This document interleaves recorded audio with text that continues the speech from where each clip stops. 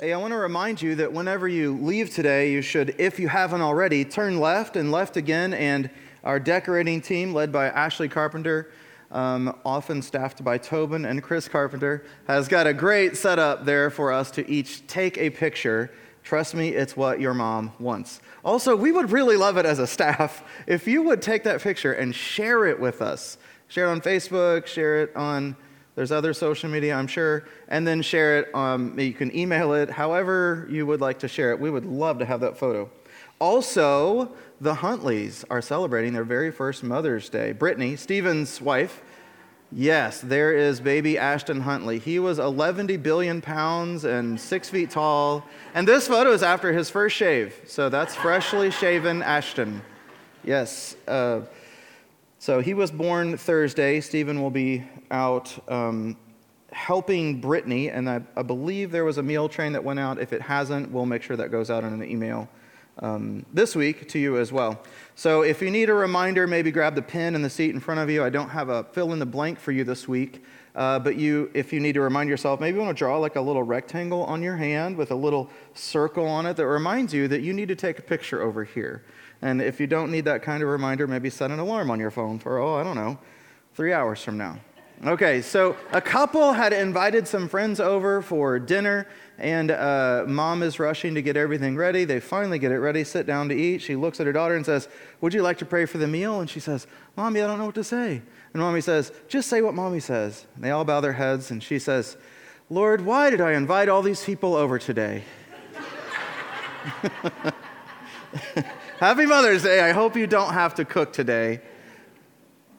There was a mom who had just started her career after ushering her children through childhood into school, and she's a new real estate agent, so she's typing up the listing, and it's a great listing because it has a mother-in-law suite it's upstairs, but it has a motorized chair that will take someone up there if they were to need it. And in a rush, she types, "Mother-in-law suite includes electric chair."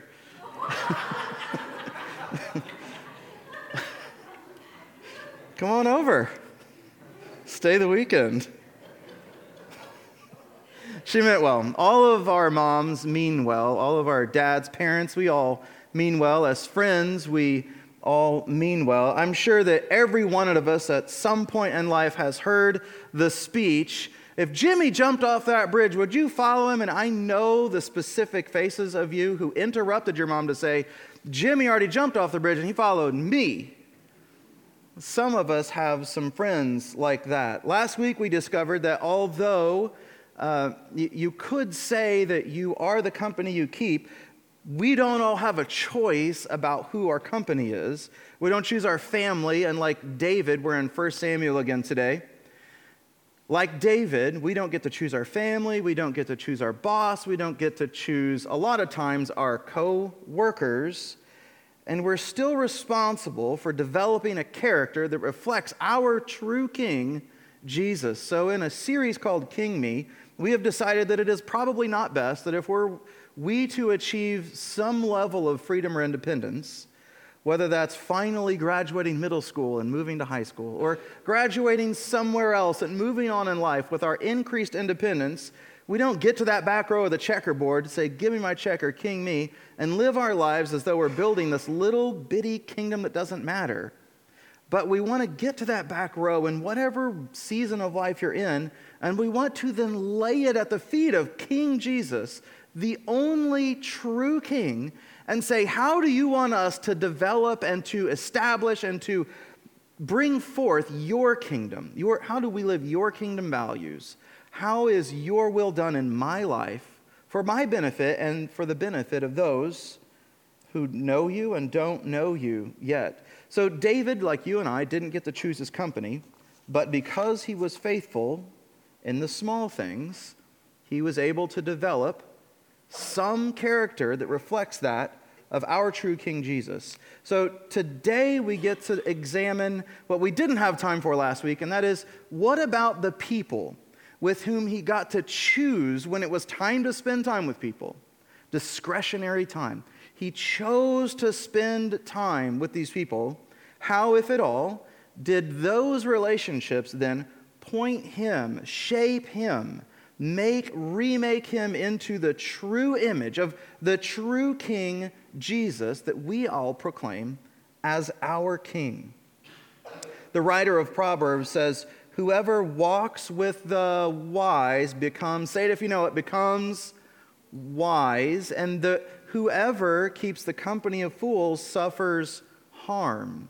So if this proverb holds, because a proverb is not always a promise, but if this proverb holds, then let's see then what David, by spending time with some people maybe he chose to spend time with, not his boss, not his co-workers, not his family necessary, but let's see if those people who affirmed the values David affirmed could have shaped his character in a way that he looked more like Jesus. So we don't have exact timestamps. It's not like today when you could go back and look at a recording of someone's life, and so many recordings are made that right now there are probably moments of our lives that are recorded we don't even know about.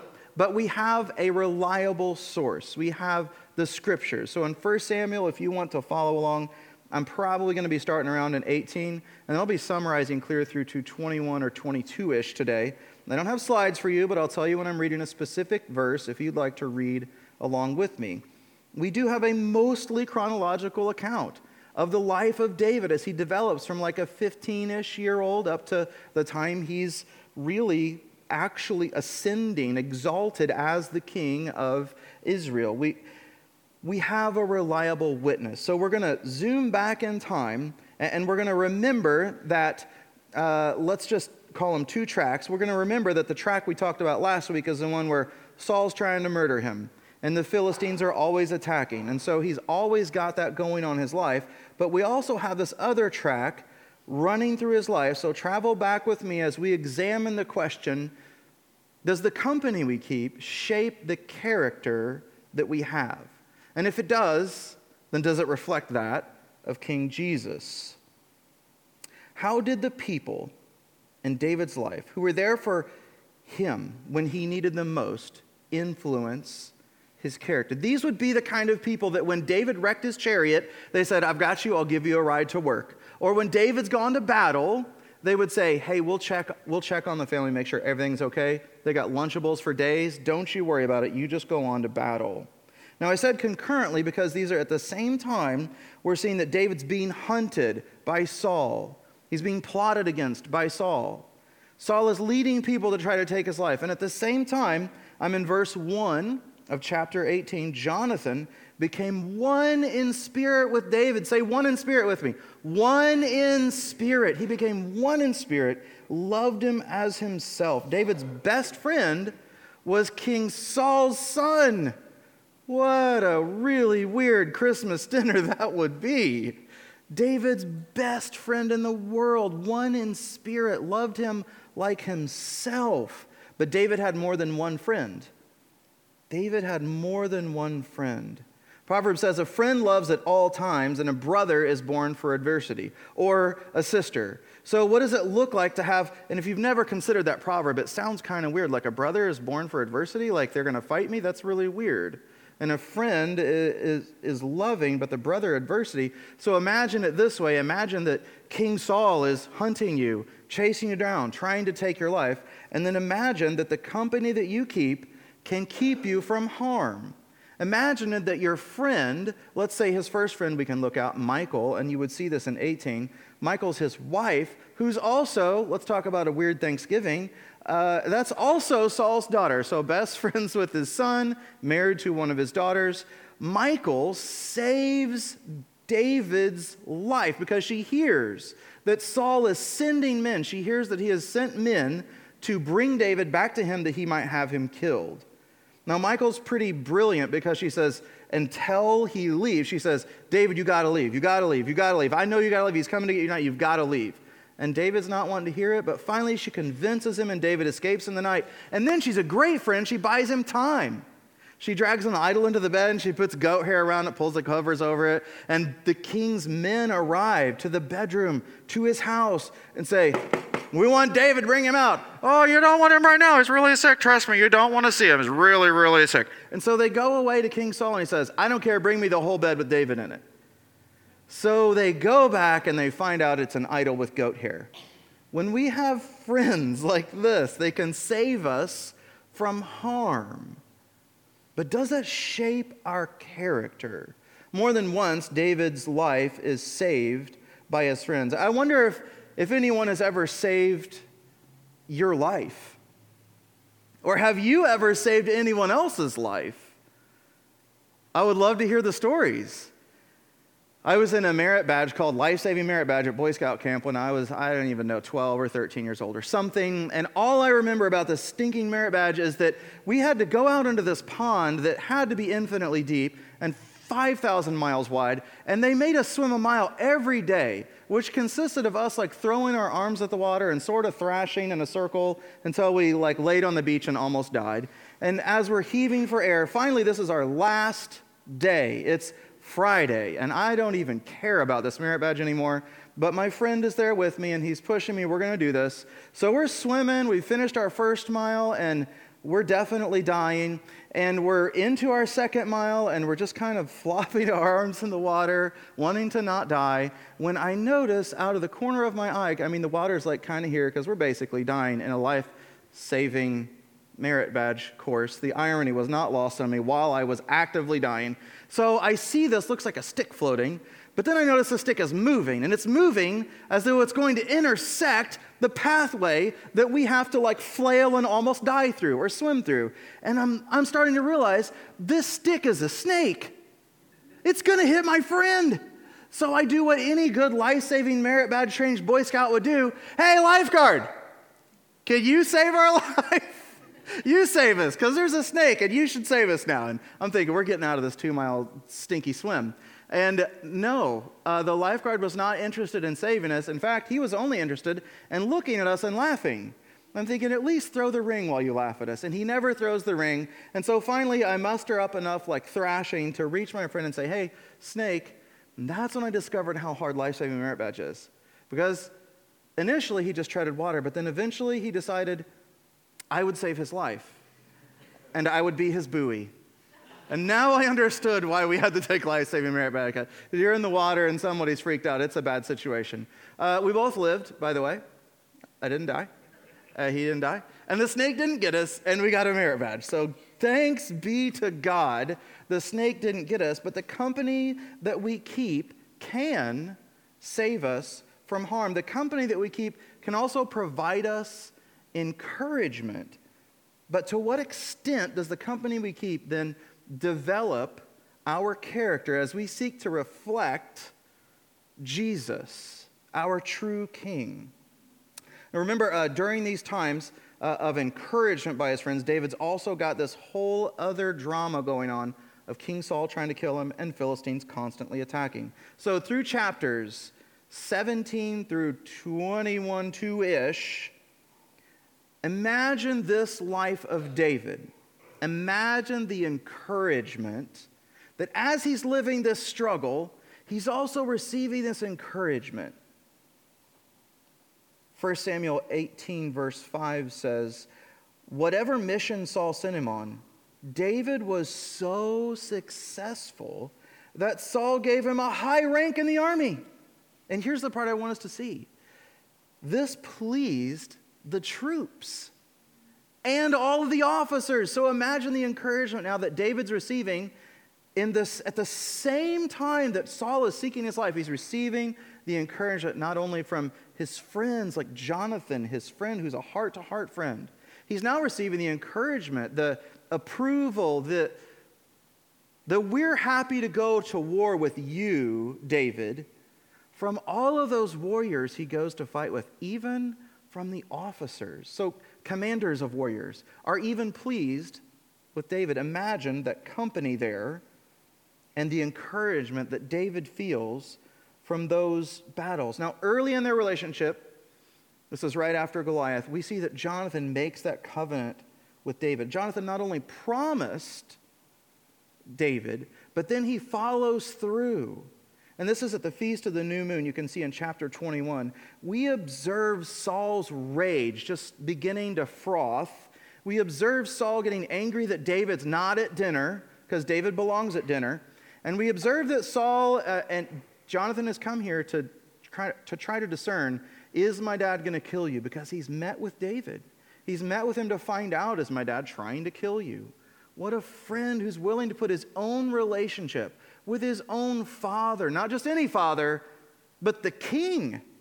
The guy has infinite power insofar as Jonathan is concerned. So Jonathan puts his life on the line.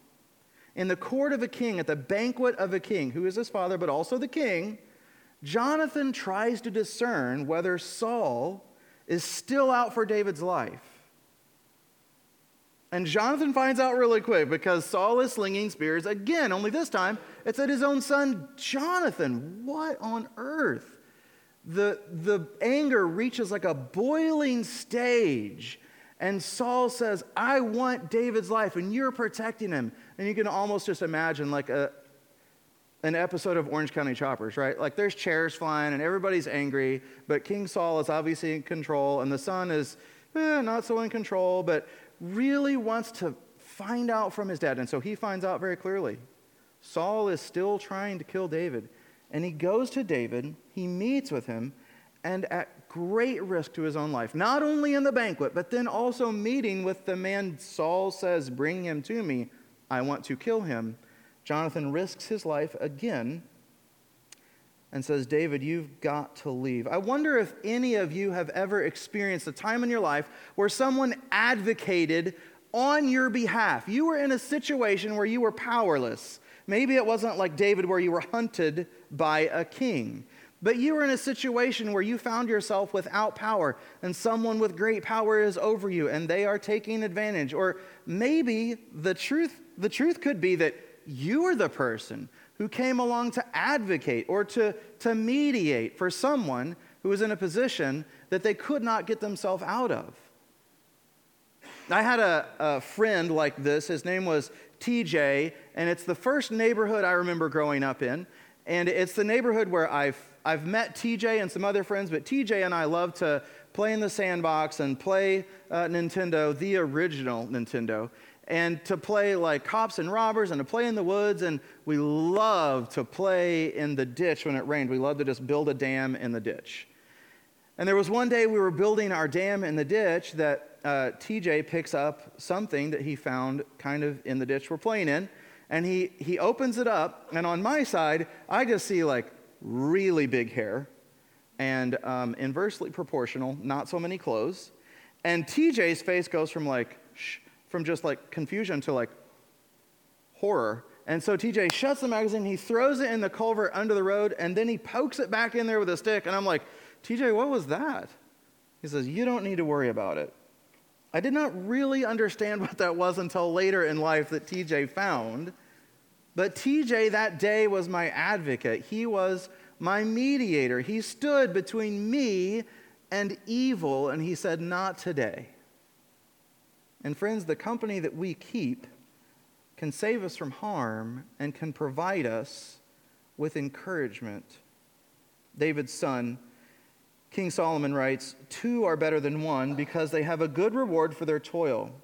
Now listen to this. For if they fall, one will lift up his fellow. And here's a woe. He couples it with a woe. He contrasts this great possibility of having two and one lifting up. But here's a woe. Woe to him who is alone when he falls and has not another to lift him up. Choosing to live outside of a community that reflects the values of our King Jesus back to you and allows you to reflect those values back to the community is like choosing to be alone and have no one to help us up when we fall. Why ever would we choose that? So living a committed Christian life, and I don't love having to use adjectives in this sense. I just want to say Christian, but it's become so westernized and almost meaningless. It's like a cultural affiliation. It's not what Jesus intended because we water it down by our unwillingness to obey. So choosing to live a Christian life, as we see Scripture say, choosing to live that Christian life puts you in community with people. And then the Lord forms these bonds in our lives where when we open the Word together, alongside a brother and sister, or whenever we serve alongside a brother and sister, either of which is at the feet of and in the service of our true King, then He knits our hearts together like David and Jonathan. Then we have relationships that can save us from harm, that can provide us encouragement, but I would even wager that can help us reflect the true image of our King Jesus. Some may reflect, however, and say, when I was sick, nobody visited me. And friends, after like 2 weeks of being a senior pastor, I want to tell you what really weighs on me. And it's that. It's really that. It's the number one thing I've asked Robin. Hey, who are you shepherding right now? Who do we not know about? Who does our staff not know about? Our elders not know about? Our elective leaders, our Bible study leaders? Who do our life group leaders maybe not know about that you're following up with? Because you should never claim to be a Christian and then feel alone when you are the one that has fallen sick or ill or fallen down, like Solomon writes. You can look at the life of Saul and you can't find a single person who is going to be there for Saul, who's going to try to establish a heart connection with Saul, probably because he's going to throw a spear at him, and that's psycho. Who wants to be friends with that? Nobody wants to be friends with that. But you can look at the life of David, and you can see that heart-to-heart relationship with Jonathan. You can also see something else. So I think that as we've examined whether the company that we keep can help us develop the character of a king, there are two truths that we have to hold at the same time.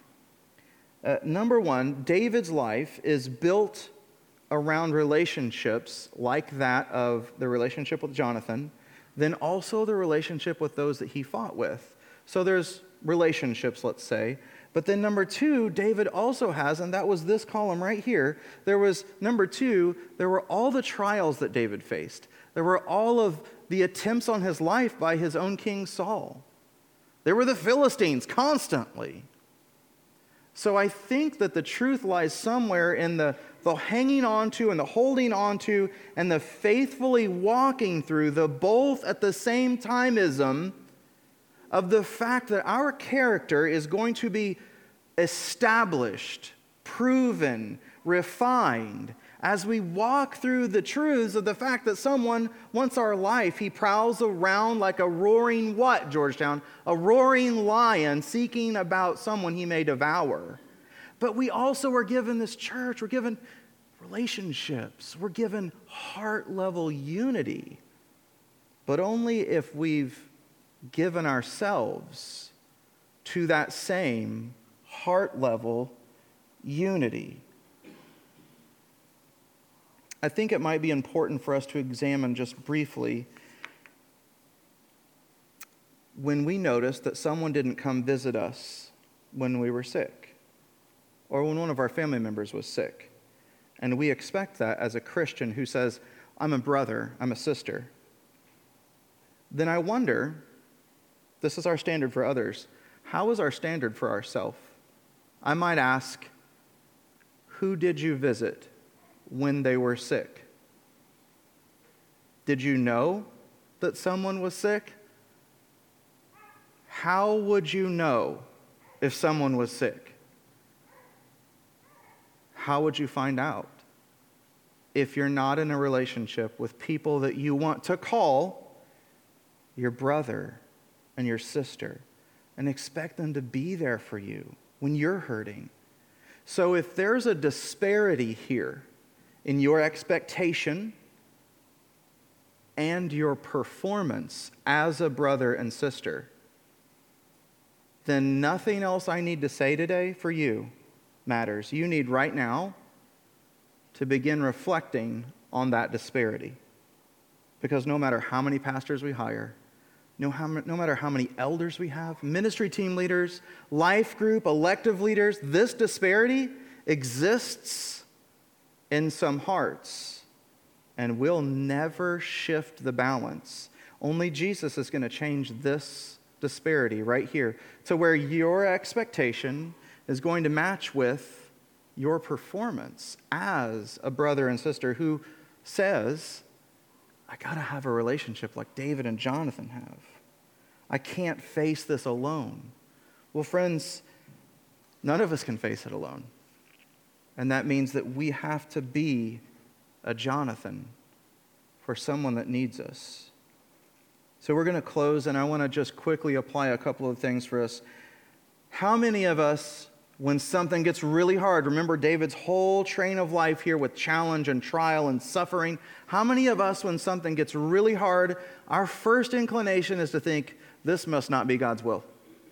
Let me offer for you 50 billion arguments briefly. Number 1, the life of Jesus. Number 2, the life of David. Number 3, the apostles. Number 4, the New Testament. Need I keep going?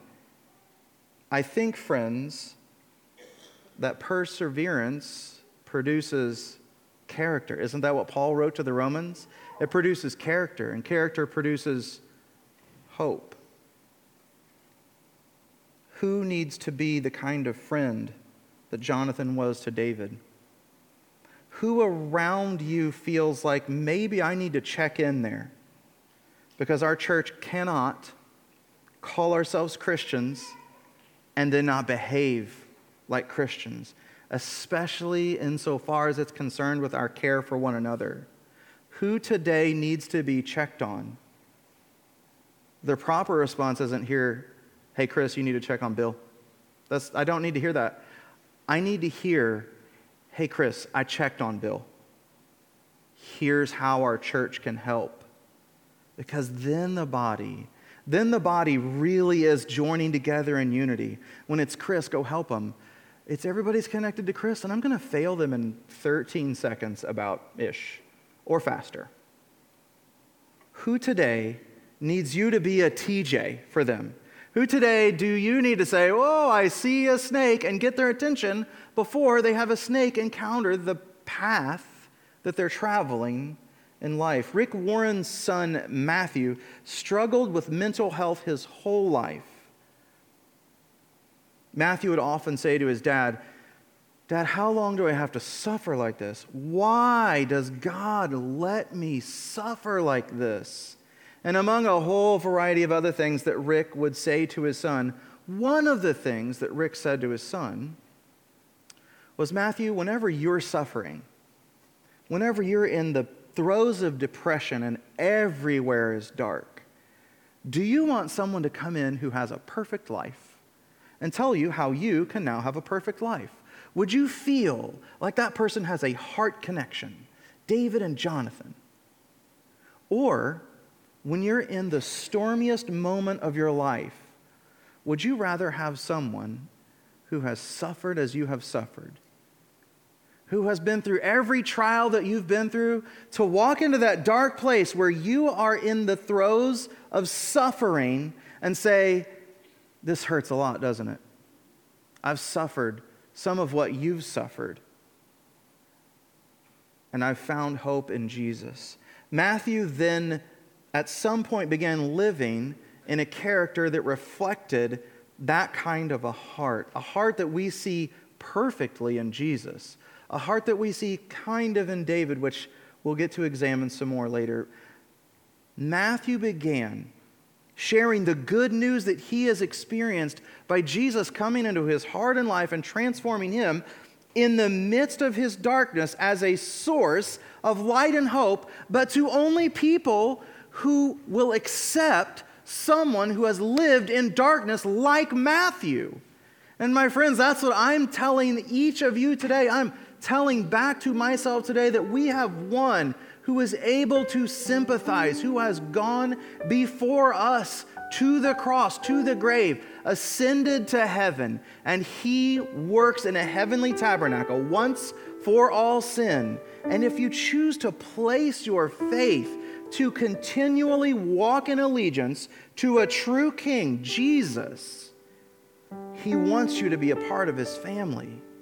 He offers a transformed heart that in the midst of darkness and pain and storms and terror and trial, he offers a heart-level connection, not only with him, but with his body. And that's why we can't not be that, because he's made us for that. As his people, we not only individually, friends, but hear this, unwesternize this. He has made a body of people that when we together, collectively, have a unity that's visible to the world, then they see hope. It is when we are together reflecting our true identity in King Jesus that his kingdom can be established not just in our hearts, not just in our homes, not just in our individual lives, but in this world. That he is transforming by partnering with us, his church. Friends, it's by a power that is outside of you. It is by the power of a Holy Spirit, God, the Holy Spirit. When Jesus ascended, he said, friends, I send to you one, and you're going to do greater things you will see because he'll be in you and live through you. And that's only possible when we say, I yield my life to King Jesus. My life is his. If you would bow your heads, I have two questions for you. Is the going in your life tough and someone showed up? Thank God for those people today. I just want to give you a minute to reflect on who has shown up. Maybe they threw the magazine in the culvert under the road. Maybe they literally saved your life like Jonathan did David. Thank God for those people he's put in your life today.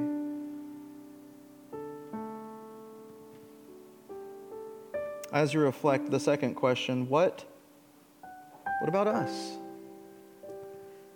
Where do we need to be a Jonathan? Who is it that needs a Jonathan in our life? And we know right now, and I believe right now by his Holy Spirit, he can place in your mind, your heart, your spirit, the name of a person who you specifically, I can't know, you specifically, like Matthew Warren, Rick's son, only you know what they're walking through. And they need to hear, not from someone that has the answers, but from someone who has walked exactly where they're walking. Today, if you need to make a decision to follow Christ for the first time, to make him the king of your life, I invite you to come as we sing. If you need prayer this morning, I also invite you to come. Father God, I'm so grateful for the gift of your word. I'm grateful for your Holy Spirit alive and at work in each one of us. I pray that you would, this morning, convict us. Who do we need to be a Jonathan to?